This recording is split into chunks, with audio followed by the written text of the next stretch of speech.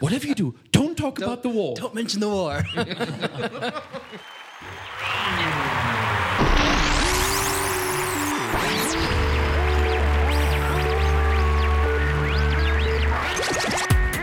the web design world's most lovable podcast, Einstein und Sock Monkey. There's a whole sock monkey culture connected to all this. I believe that Einstein was a lazy procrastinator like me. Yeah, but can you guys tell me what this has to do with web design?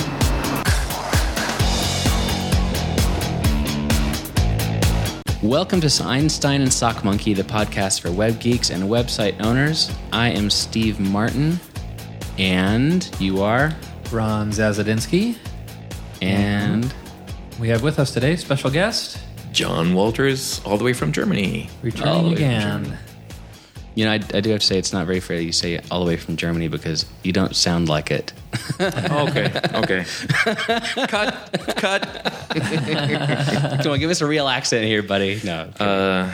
You don't want to hear that. That's rude. I know that's so rude. No, I gotta say it's very impressive. Is that the American version of a German accent? Delivered by a German? Yeah, I'm flexible that way. You know, it's like a continuum. It's a slider. Yeah, it's very impressive that the lack of accent you have, I gotta say. It is, actually. Maybe it's a sign that I've spent too much time on this side of the Atlantic. Well, But how can you possibly spend too much time in this fair complaining. country? No, we're not complaining. We're happy for that. Do you want to deliver any message to your European friends in German or anything like that? I'm not really sure because if they would listen to this, they probably know English. If I would invite them in German, I'm not sure if that would actually make any sense. You guys do have the internet in Germany, right? Oh yes, it's a recent addition. You know? Ooh. Cool. Well, we're glad to have you here. You've been on a couple podcasts, is that right? Maybe 2 or 3, something like that. Well, and you have your own mic this time. Oh, which yes. makes things wonderful. And So luxurious. and I know we're a couple where it's been 4 weeks since our last recording. Yeah, we missed one. Yeah, I was in San Francisco, and then I'm jealous. It's okay. It wasn't that long of a trip. It was Too short very a time. quick. Yeah, it's unfortunate. And then you got married. I got married since Congratulations. the last podcast. Yay. Thank you. Very exciting stuff. Yeah. And Good so reason to miss a podcast episode, right? I was yes. fine with that. Yeah. Yeah. Not a problem. That's definitely a day where you want to be in the moment all the time. Definitely. No, it was great. We had lots of family in town and got to spend several days together with them. And, you know, it's probably the one time in my life that all of both sides of the family, immediate family, were together. Oh, yeah? And, yeah, it's hard enough to get one half of that. Well, you guys are spread all over the place. Oh, yeah. I mean, out of 25 people at the wedding, 4 are from Colorado. So 21 roughly flew in. Yeah. Yikes. They must love you. It felt like it then. But you know what really shocked me?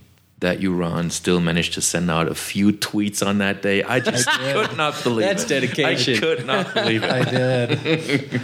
John even commented on that. He's like, I can't believe you're tweeting on the day of your wedding, man. Absolutely. As long as the wife doesn't mind. Well, she did lay it down that, like an hour before the wedding and we're getting ready, she said, okay, when we leave for the wedding, no more social media. I was like, but I was going to tweet during the ceremony. I wasn't really, but it did cross my mind. I actually thought about scheduling a few tweets during the ceremony, but I didn't actually get around to it. That would have been funny, at least. You know, that's a bit like all those people who go to a really good concert and they tweet and they take photos and they upload videos to YouTube and whatnot. And I guess if you would ask them afterwards if they had actually actively listen to any song, they were probably so distracting. You know, you go to a concert and you see all these mobile phones in the air. Like, people, why are you here? It's enough if one of you has that phone up. It's true. So I think that will be, as we digress further, I think that would be a huge revolution in social media and mobile phone usage if it was somehow easier and more efficient to make posts. Because it is very time consuming to thumb text, It takes too long. Yeah. And you do miss the thing that you're there to experience. So Absolutely. So. Well, and I was at the Telluride Bluegrass Festival last weekend. How was that? It was interesting. It was a half. We were only there for a half day. It's like a 3 or 4 day festival altogether, and we just wanted to go see the Decemberists because big fans, and so that was like a Friday afternoon it was a Saturday. They played on a Saturday, and it was really. We thought, it's going to be like bluegrass music, right? Lots of older folks, maybe, A lot of bluegrass music is kind of gospel based. Was this not the case? No, it was like bunch of hippies. A bunch of hippies. Not that there's anything wrong with hippies. No, there's anything wrong with that. It was kind of like it's like all the common elements of like Berkeley and Boulder, that type of stuff, just all in one place. And there are about 10,000 people there, or something crazy, a huge amount of people. And it was beautiful weather. I got to say, some of the nicest people at any kind of a concert ever.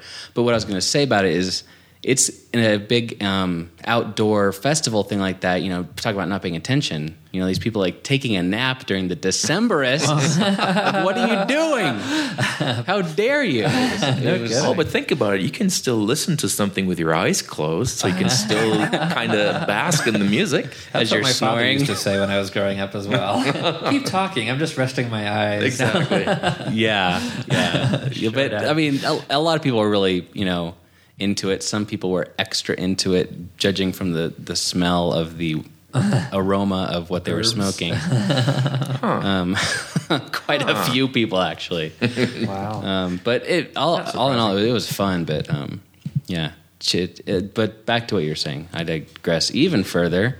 But the mobile thing, yeah, that things will continue to change with how that works, for sure. But there are several videos that did pop up like that night on YouTube from the concert. So I would rather listen to music myself. Absolutely.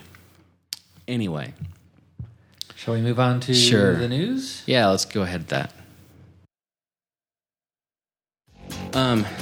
On the social media mobile thing, iOS 5, and this has been thrown around a lot by folks, is going to have Twitter integrated at the OS level. I heard about that, but I haven't looked much into that. So what's the scoop there? What that essentially does is it will, in your settings, you put your username and password in one time, and then all the apps that use Twitter pull from there.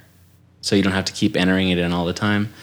And I don't know how that works for multiple accounts. Who knows? But there was a lot of there are all these articles that I read back and forth, essentially saying and doing this big analysis of, well, Twitter only has like 40 million users actively, but Facebook has 600 million. Why didn't they do Facebook integration first? And yada yada yada. But I came across a article on stayinalive.com. And we'll have Is that the a link. Disco blog? It sure sounds like it, doesn't it? Let me click on it and look at exactly how disco-y it looks.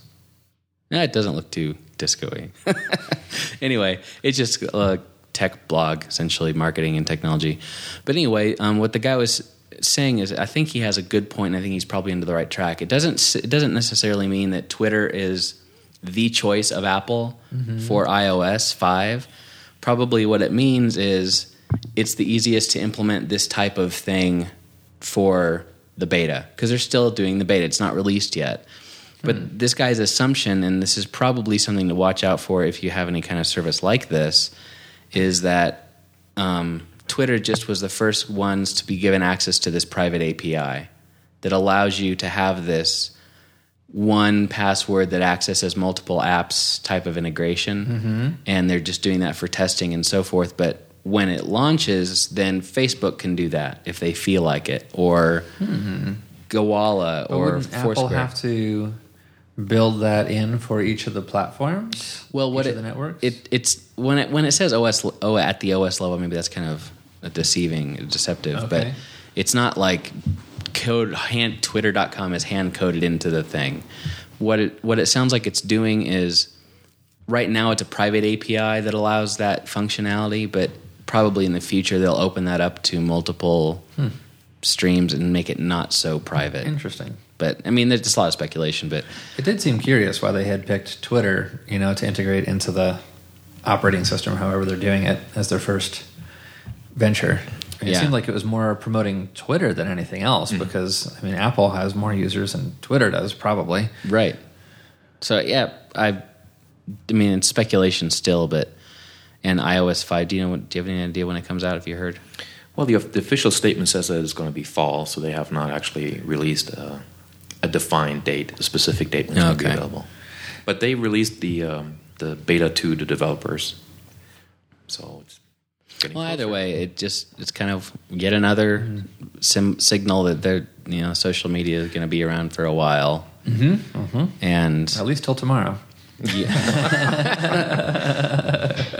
So here's the other question I have with the iOS 5 releases. Do you think there'll be an iPad 3 at that time? Will they go that fast on the iPad revisions? I don't think so. Good, because I'm about to buy an iPad 2. I'm wondering how much piracy remorse I'm going to have in 3 months. Just wait till I buy an iPad 2, then they'll release an iPad 3. I was a very early Palm Pilot adopter. I think I had the Palm Pilot 2, but not the 1. And literally, the day I bought the 2, the next day they released the Palm Pilot 3. Yeah, I had a 3. Very annoying. Well, in that case, you're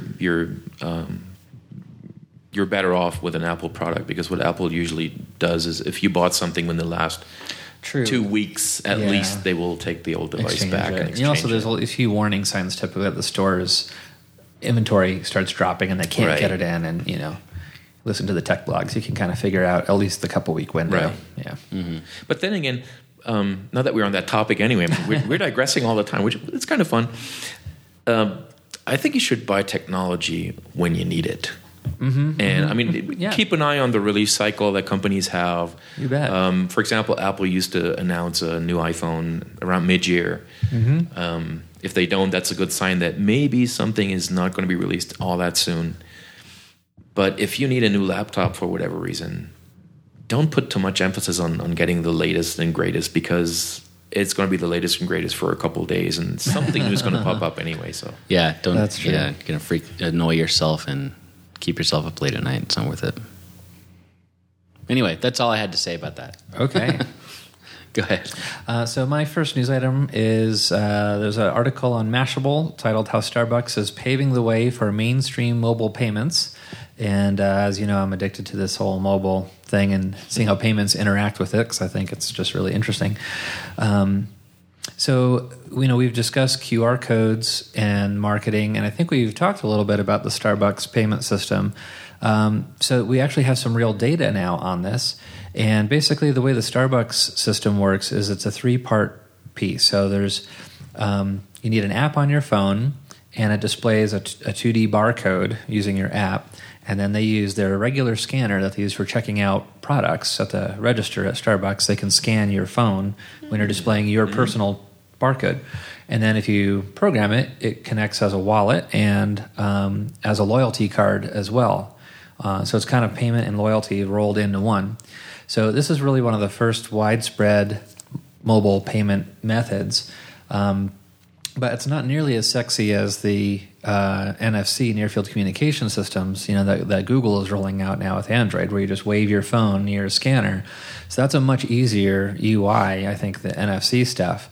But to show how well the Starbucks system is working, this is, I thought, pretty impressive. So 9,000 Starbucks locations in the U.S. now have this ability to scan those apps.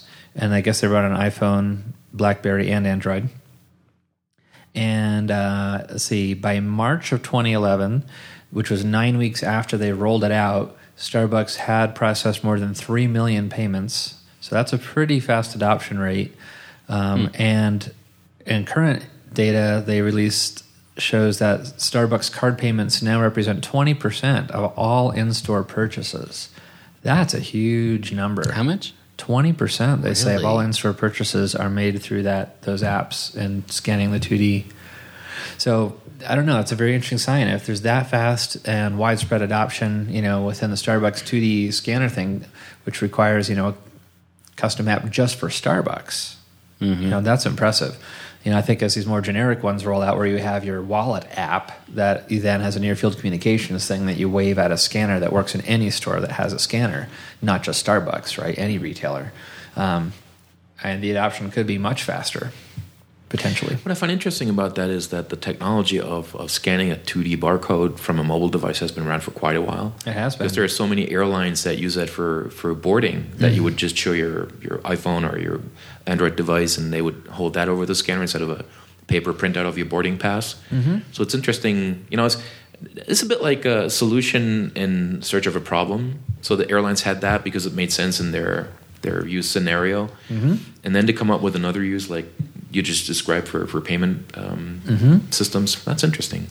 And then the neat thing to me is that it does combine the payment and the loyalty program, right? So then you're getting your rewards automatically and you're paying at the same time, so it kind of all ties together.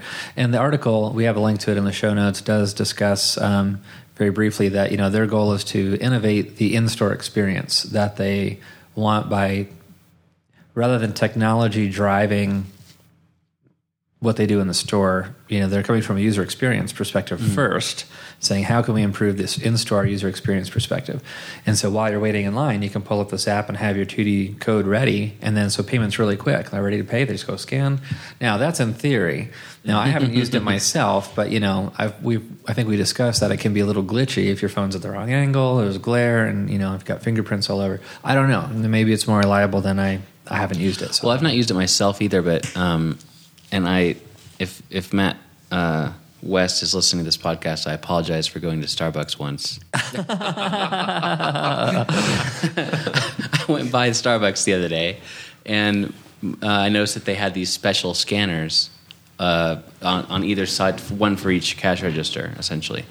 And I'm like, my daughter's like, "Ooh, look at the lasers!" And so I asked him about the thing, and I said, "Does this work? How does this work for you guys? Is it an easy thing?" They're like, "Hey, it usually works pretty well." She said, "Except for when people don't have the app up and ready." Oh, she made that clear, because they come in and they go, "Oh, right, I forgot, I've got it on my iPhone." They'll open it up and put the passcode in, and open the app, and it's kind of slow, and then they go to the thing. So it can be quick. But if people are prepared, if they're prepared, so it's just like anything. It's quick if you've got your cash out, but, right? So it's not a knock against it, really. But maybe they will come up with a solution that you also see at airports, where when you go through security, they have this thing like must have liquids in a bag, and take out your computer, take off your shoes, all these steps that you have to go through to prepare. So it might say take out phone, start application, then approach cash register. Like a little sign. Starbucks is as easy as 1, 2, 3. Like they got a little sign on the line where they have the tape where you walk through the line. You just have it up there saying 1, 2, 3. Exactly. Yeah. Good suggestion. Yeah, if Starbucks... Are you listening, Starbucks? Yeah, they're listening. That was a good idea. That was John's idea. You heard it here first. I hereby declare it public domain. Oh, wow. Wow. How generous. No doubt. So I think you're up next, John, for the next Yes, I have a news item. Developer-oriented news item. I was at a wonderful conference last month called the IA conference, or rather IA Konferenz, because that took place in Munich. And it's one of the premier UX and UI design-oriented events in Germany. And one of the talks presented a prototyping tool for mobile devices, and it's called MockMe. That's MOKK.me, and it's a website. And you can create a user interface by just dragging and dropping widgets onto a mock screen. And the cool thing is these screens are not static, so you can link them up, and they even have transition animations. And it's entirely web-based, so there's nothing that you have to load onto the mobile device itself.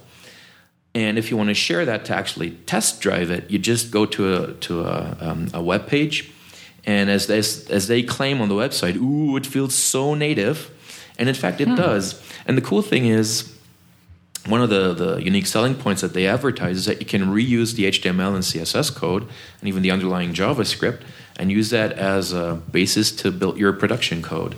Really? It's currently still in beta, but it's free, and you should just, if you're designing for mobile devices, it's definitely worth checking out. I mean, the market of prototyping solutions for mobile devices is just taken off. There's so many cool apps, but I noticed that many have great features, but maybe lack the odd detail that they might not have transition animations, or that they don't really feel native and are more like a wireframing look and feel.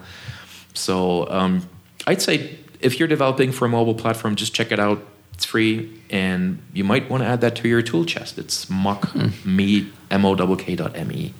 I'm just checking out the site now, and I like their description even. It's really simple the way they explain it, and I'm looking forward to checking this out. Mm-hmm. And so this is actually, it looks like it's actually for web apps. Right. Yes. Not native like apps. native apps. Okay. I mean, the thing is, if you the widgets look like the real thing. So Right. if you develop for an iPhone, it's iOS widgets. I mean, you could still use that to demonstrate a prototype. You could, yeah. and still build a native application. Yeah, that's pretty cool. And it you get started right away. Works. Wow, yeah. I mean, you can just like start going to town, dragging and dropping stuff. This is very cool. Wow. I likey. Okay, I'm gonna have to stop playing with it. Yes. Ooh, wow. my next. That's quite fancy. I'm up next. Okay. Yeah, thanks. That's cool. Yeah, I there every once in a while I've seen several prototyping tools for mobile coming, here and there, but it's nice to be able to have something that you can actually pull the code from, even because it kind of reminds me going back to the days of Microsoft Front Page. Good grief! Well, doesn't that date you, Steve? a little bit, but back where you could make it look fine and put stuff anywhere you wanted, but then you actually look at the code and you just want to vomit. Yeah, exactly. But it's not. I haven't seen the code, but I'm guessing it's just fine. But the better as things gets better, it's nice to be able to do things like that. Right. And at work, I use Axure to prototype stuff, and it's fine for prototyping, but you can't use that code. Right. It's just. I mean, I guess you could if you really wanted to hurt yourself, but it's faster to redo it. So. Anyway, well, the cool thing about this mock.me application is that it was developed by a guy who works for a design agency. Mm-hmm. So it was built by someone who uses this. That's so important. It's not something where the developer guessed what the users would need, but it's something that he basically built to scratch an itch that he had himself. That ends up usually being like some pretty good stuff. And the reasoning behind this, that was a pretty interesting thing, especially for the listeners out there that are into UX or usability in general. The reasoning was that when they built static pages for prototyping, that there were no transitions. And I mean, if you use any mobile device and, for example, you navigate a hierarchical structure like the songs in iTunes or photos or something, then the animations are really, really important to tell you where you're going. They are. So it's if you want, it's almost kind of like visualization of the information architecture that's underlying these structures. And if that's missing, the prototype feels decidedly different from the real application. And very often it's lacking. Mm-hmm. So it's not quite as convincing as the real deal if you would build that. Mm-hmm. So this is great for convincing people of a certain design that might not be designers themselves, because it does feel like the real thing when it's built. Mm-hmm. Yeah, cool. Well, the second thing I had is that Google Swiffy has launched. Mm-hmm. Came across this today. I'm not sure how recently this actually launched, but it's one of the Google Labs things. It's Swiffy.googlelabs.com. And what this does is it's a handy little beta tool, of course.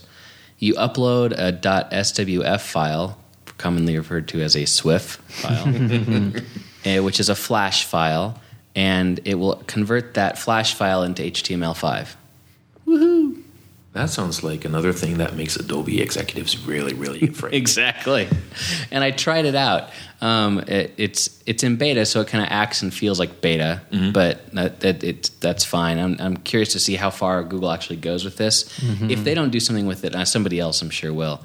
But it has a maximum of 512K files that you can upload. So the first one I grabbed was like 5 meg, and it didn't really work, obviously. So I found a smaller one, and it did an amazing job. And what was it? The nature of the file that you The tried file to was convert? actually a something we had at work. It was a like a storyboard, like an animated, almost like a cartoon.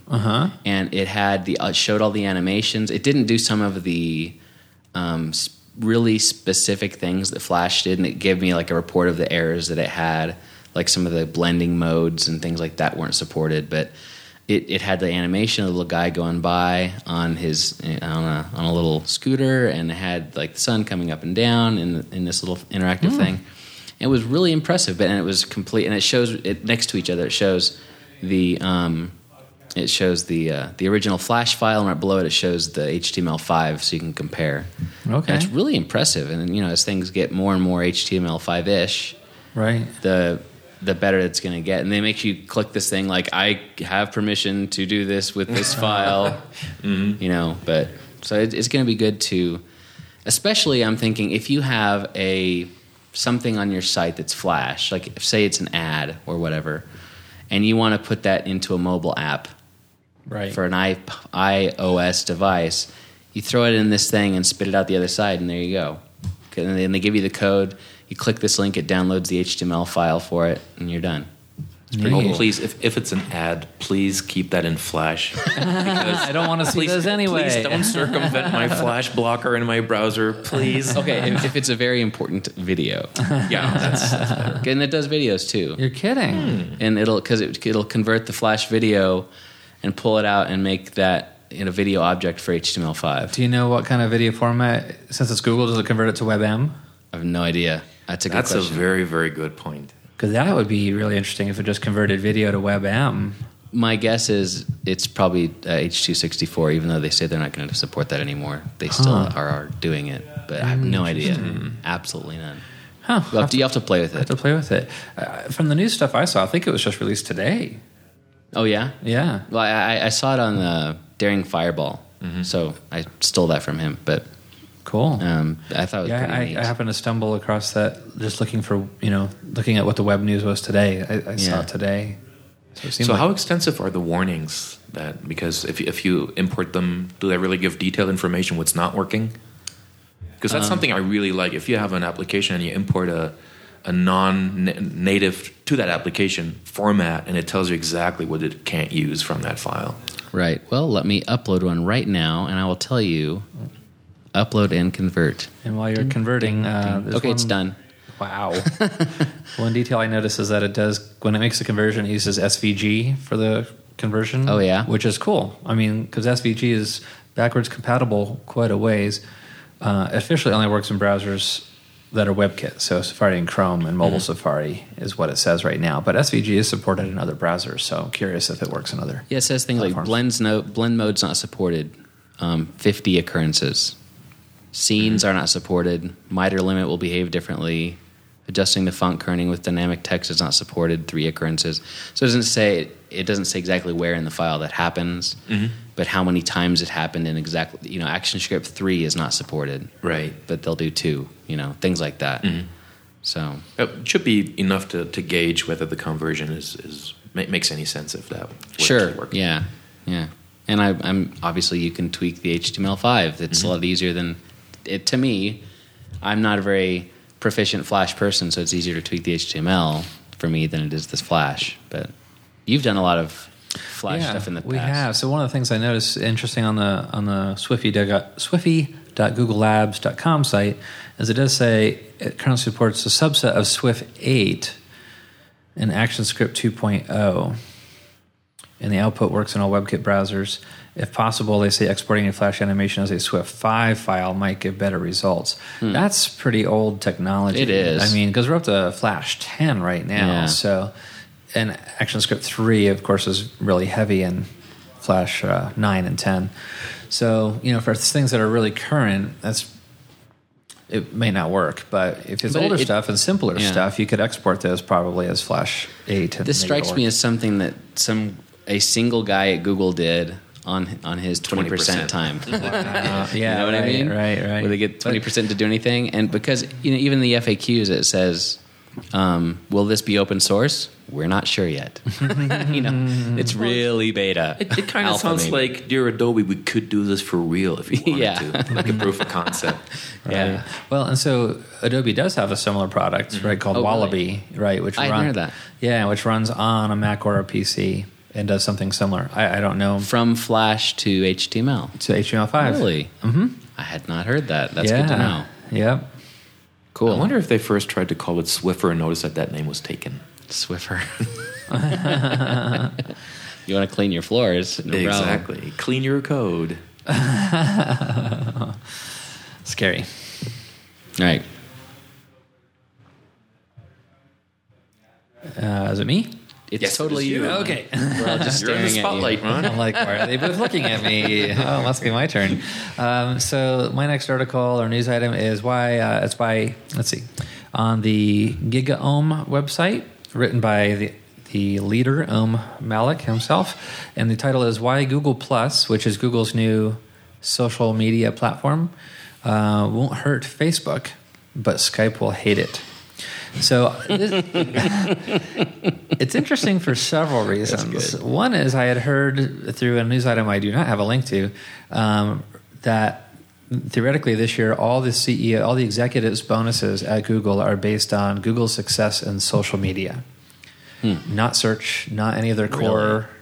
Yep, not in their core business items, but their success in social media will determine executive bonuses this year. So this is one of the first major rollouts we've seen of a social media That's incentive. effort. Yes, exactly. So Trickle down incentive. that alone is interesting. The URL is interesting too. It's google.com/ and then the plus symbol for Google Plus, which is really different.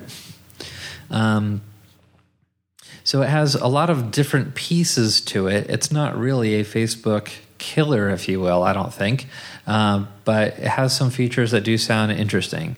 So here's just some quick few pieces. Theoretically, it has granular privacy that normal people can understand, which has been a complaint about Facebook, that it's hard to understand how the privacy settings work. Google doesn't exactly have a great track record in that regard either, so we'll see. You can create circles, which is like lists of friends or colleagues, and then you can control what each of the circles can see, what kind of updates they can see. Now, you can do that within Facebook also, so I'm not sure how different those capabilities are. But the things that got me excited are they have a tool called Hangout, which is group video chat.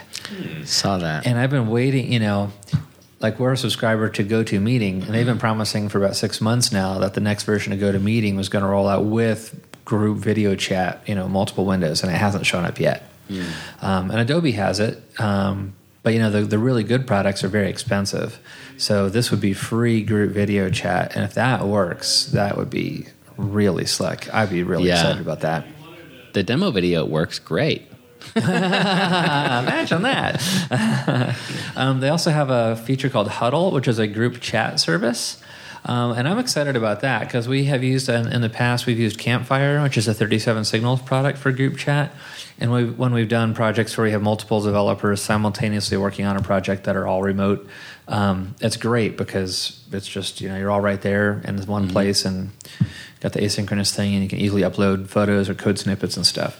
So if Hangout or Huddle does that, the combination of the group video plus the group chat could be, for me, that could be really powerful. I could see us using this at CodeGeek as an internal tool, like immediately. Right. As an internal I tool. could see us at work doing the same thing because we have meetings all the time with people everywhere else. Right.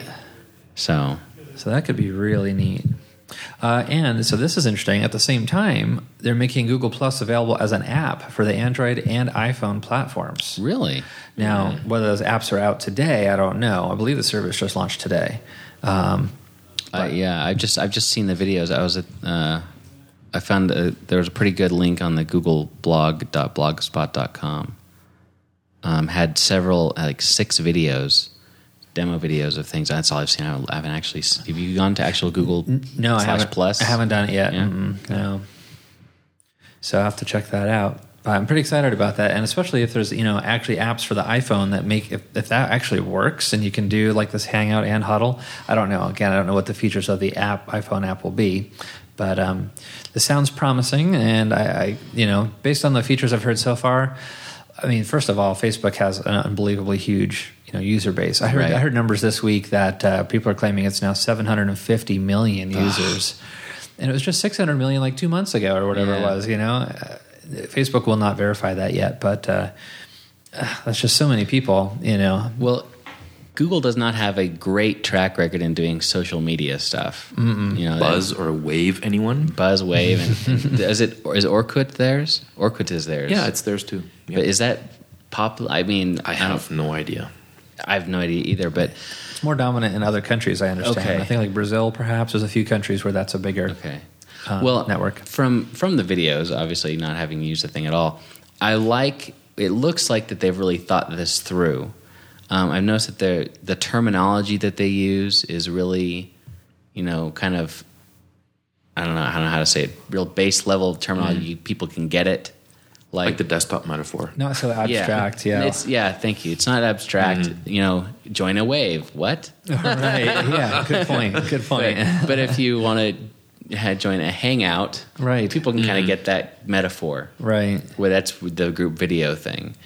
And the circle, people talk about a circle of friends all the time. That term makes good sense. You have these multiple kinds of circles, and one of the videos is like when you meet somebody new, you might want to be their friend or maybe not, and it shows this guy he's hovering with this guy's picture of his little icon of this guy. He's like, do I drop him in my good friends circle or do I drop him in my acquaintances circle? It's like, sometimes you just need to take a leap. So he drops him in his good friends circle. It makes you feel all warm and fuzzy inside. Aww. Yeah, but it's nice people get that. And I think that's the idea, the privacy that people get. And so if I want to only update my close friends with some family tragedy, I can do that. Whereas right now I've got people on Facebook who I work with who I don't want to share everything about my life with. Absolutely, yeah. But some people my actual family, I want to say things to them about. So I wonder how good that scales in terms of user interactions. I don't know. If you have so many people, if you have maybe only quote unquote 500 people, and how easy it is to manage who belongs to what circle. And that's a really good question, because every single example that they showed on the videos, it's like 12 people per circle, and so the little icons of their image shows up nicely and fits around. Yeah, the what circle. happens when you have 100 people or 200 people in a circle or 1,000? Yeah. I mean, that's the same thing that you see with any product demo video, especially with Apple. Sure. So they have a computer and it's set up with 3 pictures in your pictures folder. And you think, I'd love to have a pictures folder. That is so easy to manage. Like, so does it scale? That's an important question. Yeah, I'm sure, and I'm curious to see how this goes, and I'm sure it looks like it's also tied into Picasa and all their other stuff that they're doing. So, I'm very curious to try it out, see how it works. Sounds like it has some good potential. Mm-hmm. Well, last news item is you. Yeah, if you have something, right? And it's again about Google, and it ties into the what was it, Swiffy? Was that the name? Where it talked about the video codec, because they have released a new image format, which is called weppppy, and it actually says on the page how to pronounce it right, and it's spelled WEBP. And that how do you pronounce it again? Weppppy. Weppppy. Yes. Okay. It's that's the official way to pronounce it. Gotcha. Like WEPPE, PY. At least they gave us something. That's like a guideline. GIF probably PR told them don't screw this one up. Yeah. Well, they had to do something after the GIF fiasco, right? Oh yeah, absolutely. It's like a religious war. That reminds me of WebM.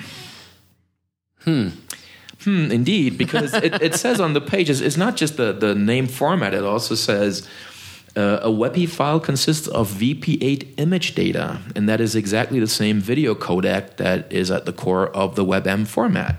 And wasn't there this dispute about licensing in H.264 and supporting Chrome? Yes, there was. So I'm not sure what to make of this. The data is pretty impressive. It says that, and I read this off the page, in a large-scale study of 900,000 web images, weppppy images were 39.8% smaller than JPEG images of similar quality. Now, 40% is a lot, but Yeah. you know, I'm kind of a Google skeptic in a way, and I wonder if this is some approach to popularize the VP8 codec and also use that kind of strategy to make some ground for WebM. And can you speak at all to? I mean, you're mentioning it uses the video 8, data, but WebP is just images, static images like JPEG. So how does that relate to, a video codec? Is it essentially like a frame, from a video? Isn't it convenient that the web page has a section that says how weppppy works? So let me read that out to you. It says it uses predictive coding to encode an image, the same methodology used by the VP8 video codec to compress keyframes in videos.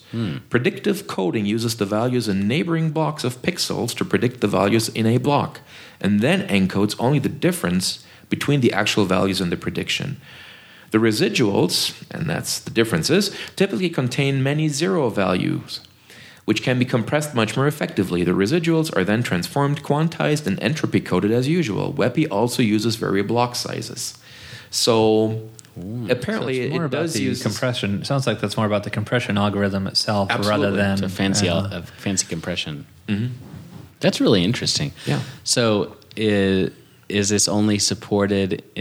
Does it say what it's supported by? It is. In fact, officially it's supported by Google Chrome, obviously. Hopefully, yeah. And there is a plugin also directly coming from Google for Internet Explorer and for Opera 11. The interesting thing, though, is that this codec has also been... See, I said codec. See, that's my mind frame that I'm thinking about here. So the format has been covered on the Think Vitamin webpage. And they list some applications that support the format. And they say you can create WebP images in Acorn and Pixelmator, ImageMagick, Leptonica, and XNConvert. I only know the first two ones, and these are indie developer graphic editors on the Mac. And I find it interesting that there is support on other platforms than just Google official platforms. But I'm skeptical if this really is going to take off, because if it's really the codec at the core of the image and the video format, this might turn nasty, because I don't think it's in the interest of the user to limit access or support for codecs. So, well, isn't that kind of the idea behind Google's effort with WebM? Was there are no licensing issues; they're making it publicly available. So, as far as licensing getting boxed into a corner, like H.264, there's no problem. It's like anybody can use it anywhere, theoretically. But of course, all the browsers don't support it yet. Well, one interesting aspect of Or am I that off was, on that? And again, disclaimer, I'm not a lawyer, so I might completely screw this up. But what I read was, if you use the H.264 codec, which apparently is sort of managed by the MPEG group, and supported by companies like Apple and some others, if you have a license for that codec, this group will protect you from licensing lawsuits.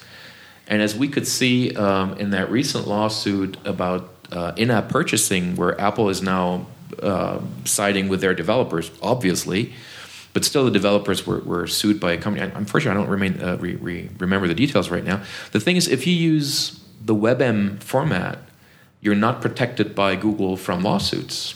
So you're free to use it because it's not patent protected. But if another company claims a patent on that format, you might get sued if you use the format in your application. I hadn't heard about that twist to the licensing issues. So again, I might completely have this wrong, but this is how I understand the problem. So the one thing is patent protected, but if you have a license, you are protected from patent lawsuits. Interesting. I do have to say, I was looking at the gallery as you guys are talking, and the images look great. For 86K versus 59K, like I can't tell the difference. I almost said WebP. WebP. The WebP file. Some of them look slightly softer. Maybe not as some of the edges as defined and stuff, but it's pretty good. See, that might be kind of a low pass effect from the codec, that the image looks softer. Blah blah blah blah. No. Come on, Steve, just take the fast Fourier transform. No passing codec. No problem there. I get that. No problem. Yeah, it's interesting. Google that, Steve. Yeah, and they do have on the WebP site, they have a converter that you can get. Right. So you can download so only people in Chrome can see your stuff. Oh, and of course they have developer support, so you can download some coding libraries. Cool. Oh, Google, what will you do to us next? Okay, well, that's the news for this episode, and we're going to go ahead and go on to our feature. And what we have chosen to do for our feature today, since we have two of the guys who are involved with it here. Recently, there was here at the Fort Collins Internet Pros meetup, they had a website review panel, and I'm going to let you guys explain that because I was not there, but you guys were part of it. So take it away, Ron and John. Yeah, so I'd actually be interested to hear John describe it if you want to start, just because I was the one who kind of helped put it together. So I'm just curious to hear a different outside perspective of kind of what the purpose was and what we did. And so the setup was that we had 3 websites to review, and 5 panelists, and the panelists were, let's say, briefed before the actual event, so we could do some homework on those sites. And the interesting bit was that every single one of us on the panel had a different area of expertise. So, Ron, you did the design part of things. That design feedback. 3 other people were doing SEO perspective for the website. Right. There was a code review if the HTML and CSS was well done. Third person was straight up marketing. Yep, internet marketing, right? Mm-hmm. And I did the UX and user interface part. And the format was, we had about 30 minutes per website. Presented between 5 and 7 minutes each, so that roughly worked out.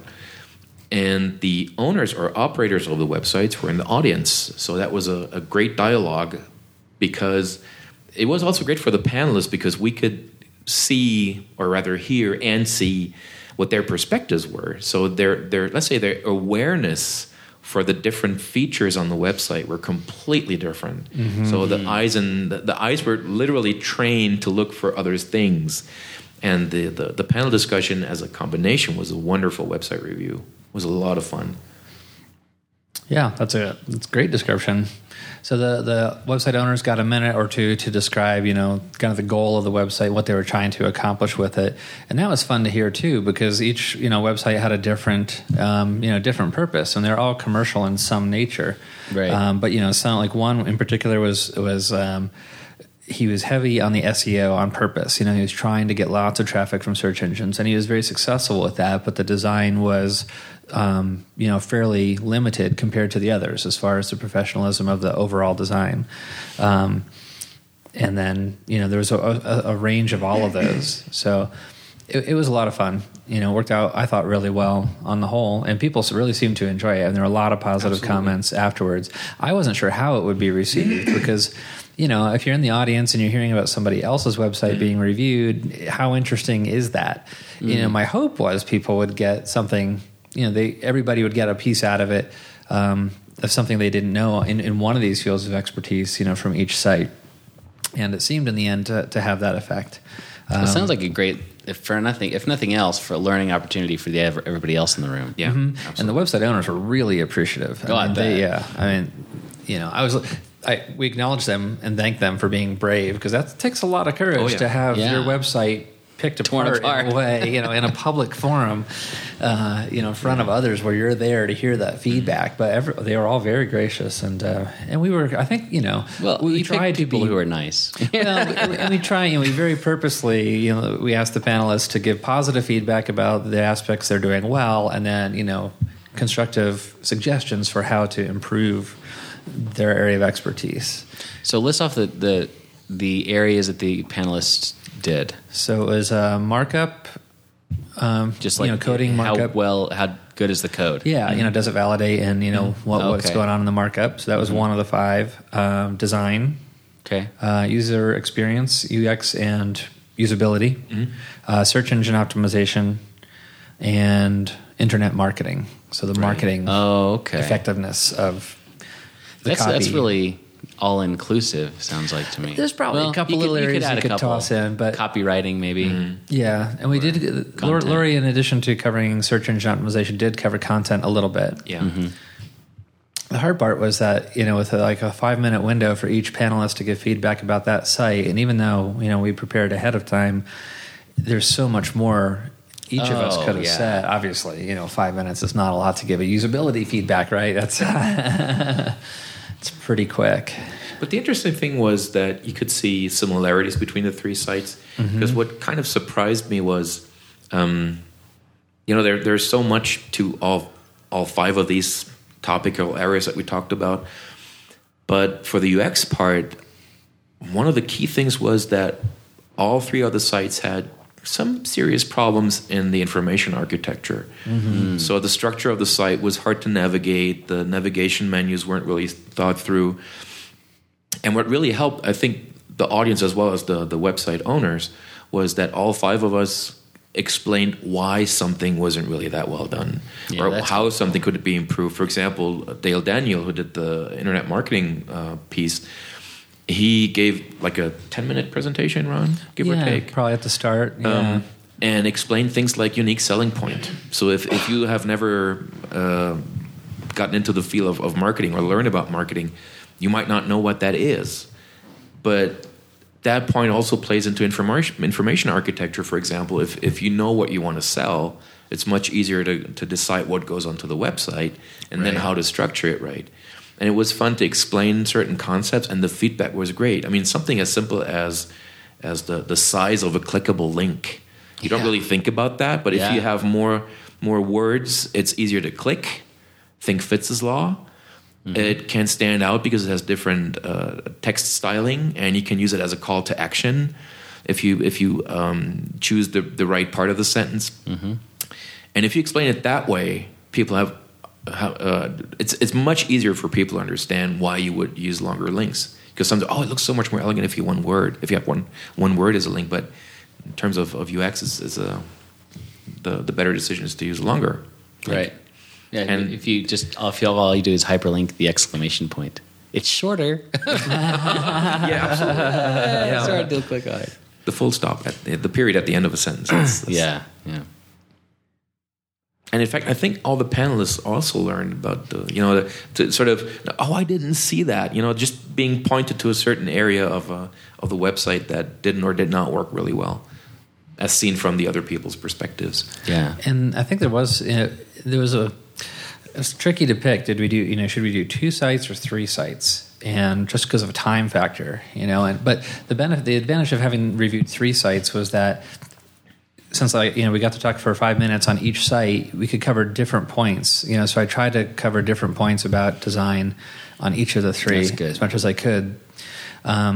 So that was an advantage. The one downside, I think the thing I would have liked better, is there were lots of very experienced people in the audience too, who are regular participants in the group, and even new people who are very experienced. And it would have been nice to have more time for the audience to give some feedback of their thoughts that the panelists didn't cover.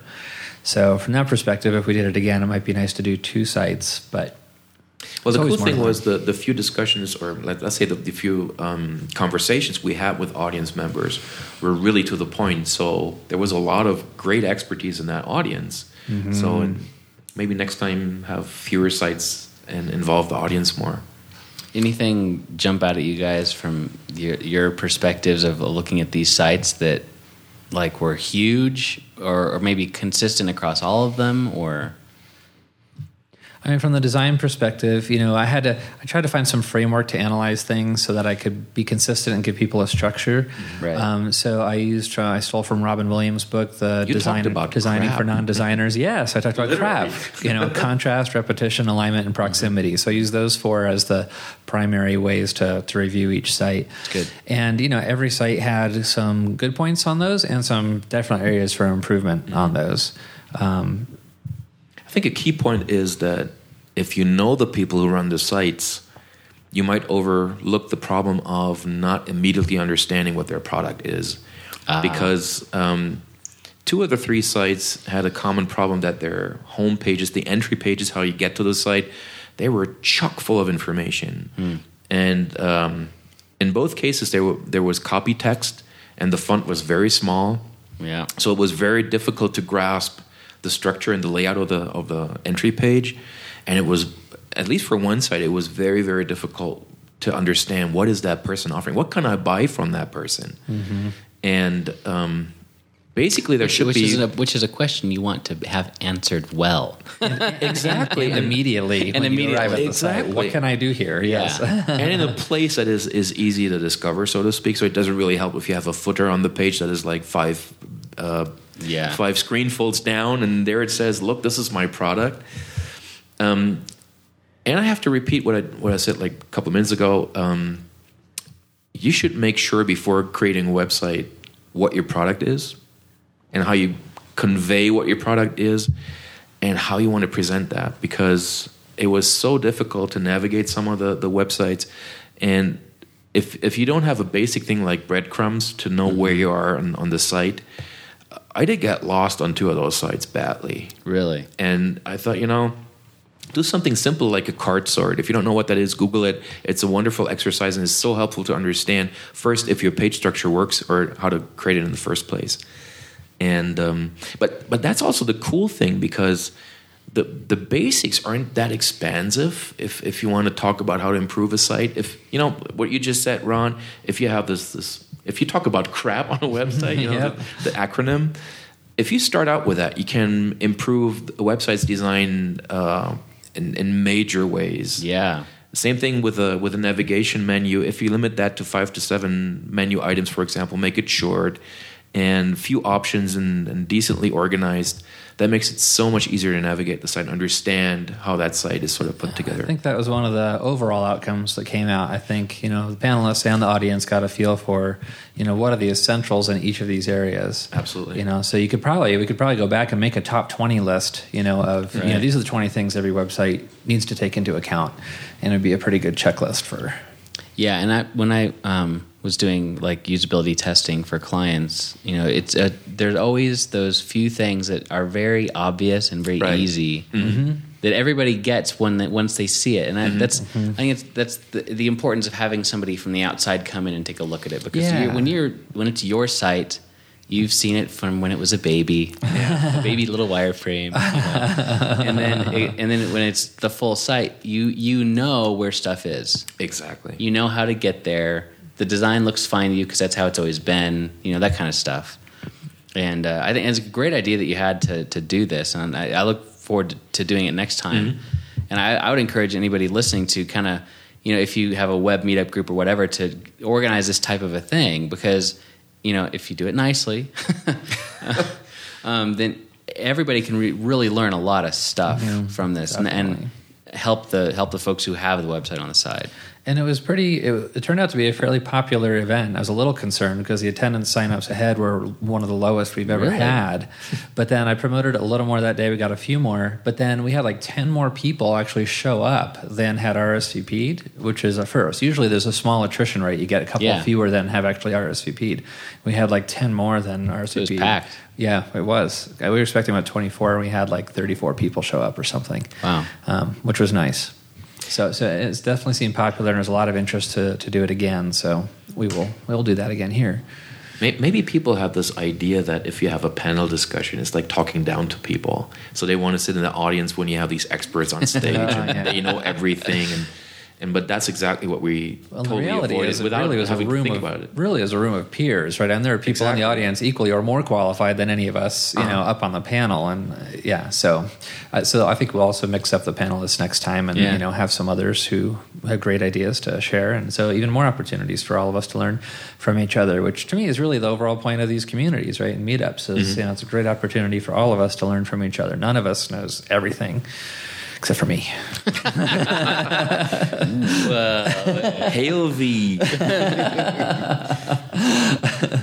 Well, that's really cool. And we'll have to, I don't know, maybe we can toy with the idea of recording the next review. Yeah, that could be fun. Yeah. Actually, one of the website owners did bring an audio recorder and put it up, when the panel was discussing, and got all of his captured. So it occurred to me to bring a flip cam, and I just spaced it, but...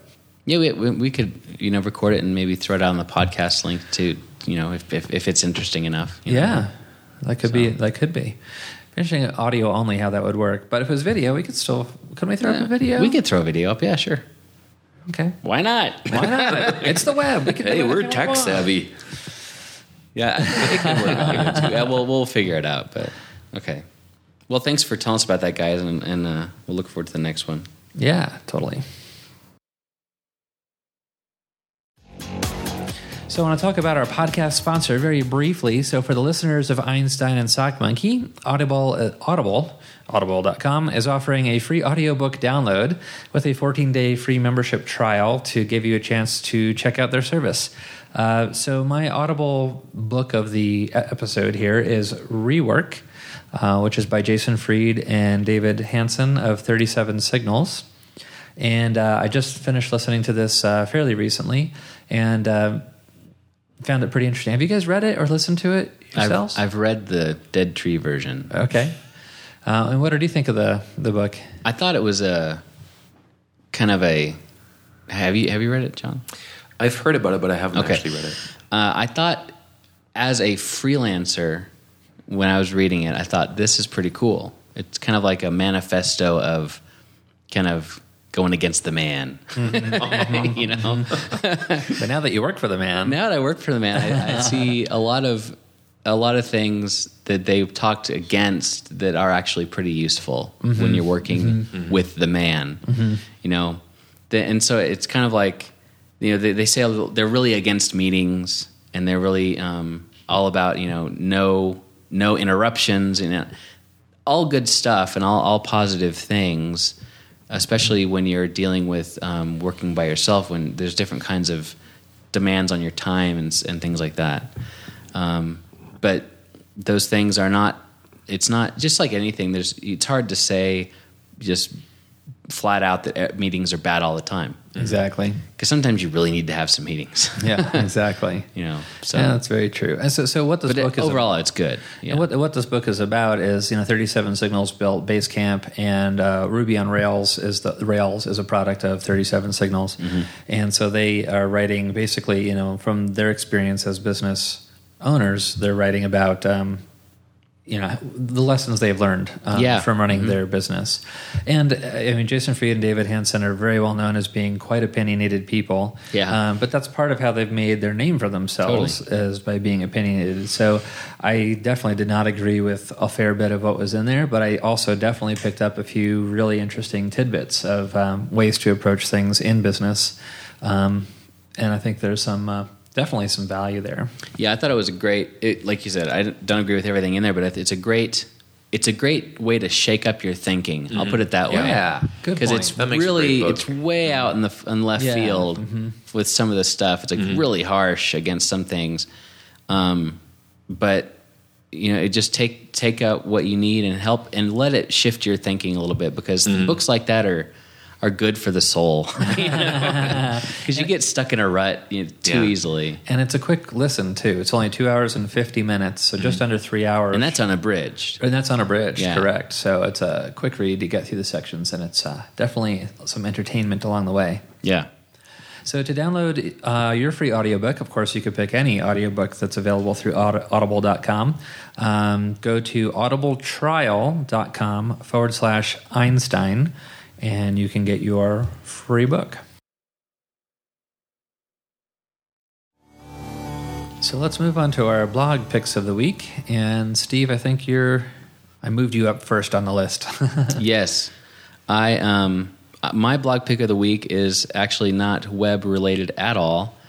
It is fashion related, and I am nowhere near any kind of fashionista or whatever. But He's wearing a gray T-shirt. But his and glasses pants. are awesome. well, actually, yes. Thank you for the glasses comment. But no, the blog is called The Sartorialist, and it's thesartorialist.blogspot.com. And what it is, the reason I'm bringing this up is what this guy does. He's a street photographer, essentially. Okay, because I have to say I have no idea what a sartorialist is, so I hope you're going to define this. Sartorialist, I had to look this one up, and I think I'll get this correctly. It's a person who as he Googles it. As he Googles it. I'll Google it while you're talking. Okay, it's basically someone who concerns themselves with fashion more or less. Okay. You know, I think, but Google it and figure it out yourself. But anyway, what this guy is, he's a street photographer, lives in New York City, and he is totally into fashion, you know, like the really high-end fancy stuff, the runway, you know, stuff, all that kind of thing. But what he does is he goes around and he photographs just regular people just wearing interesting things. And some of the stuff, he actually goes to Milan for Fashion Week and all that kind of thing. But he just takes photographs of people wearing whatever they're wearing that day, and it's some really interesting stuff. And sometimes he comments on it, sometimes he doesn't. The reason I bring it up with a web design and a web design podcast is that I love how some people put things together in their clothing that you would never imagine putting together, but it ends up working. And I think there's a lot of things we can take from that with web design, that not necessarily even graphically and color wise, but sometimes you put things together that don't seem to fit, and they can really work if you do it with purpose. And you can tell with websites if things are done on purpose or if they've just kind of been mashed together. Yeah. And I think this guy besides being an awesome photographer, this guy's really, really good at taking pictures of people, which is hard to do. He does a really good job of getting people who you can tell they're wearing what they're wearing on purpose, and even if it's different than you would ever want to do. And so I you know, as a kind of an encouragement for people to kind of branch out in their websites with their designs, with their coding, whatever, do things that you would never think to do before, and the result could be, you know, pleasantly surprising. So the Sartorialist. Interesting. Pretty good I blog. did find at least one online definition of it, which is of or relating to a tailor or tailoring. Oh, okay. Yeah. So Yeah. fits. Yeah. Who's Cool. next? John, I think do you John have, is do you have next. a blog? I do. And of course, it's UX related in one way or another. And it's called Little Big Details. And their subheader says, Your Daily Dose of UI Inspiration. And I have to admit that I'm not really sure who's behind this, but it's a wonderful blog, very low traffic, maybe a post or two per day. And it's usually just an image, like a screenshot, and a single sentence description of what you see in a screenshot.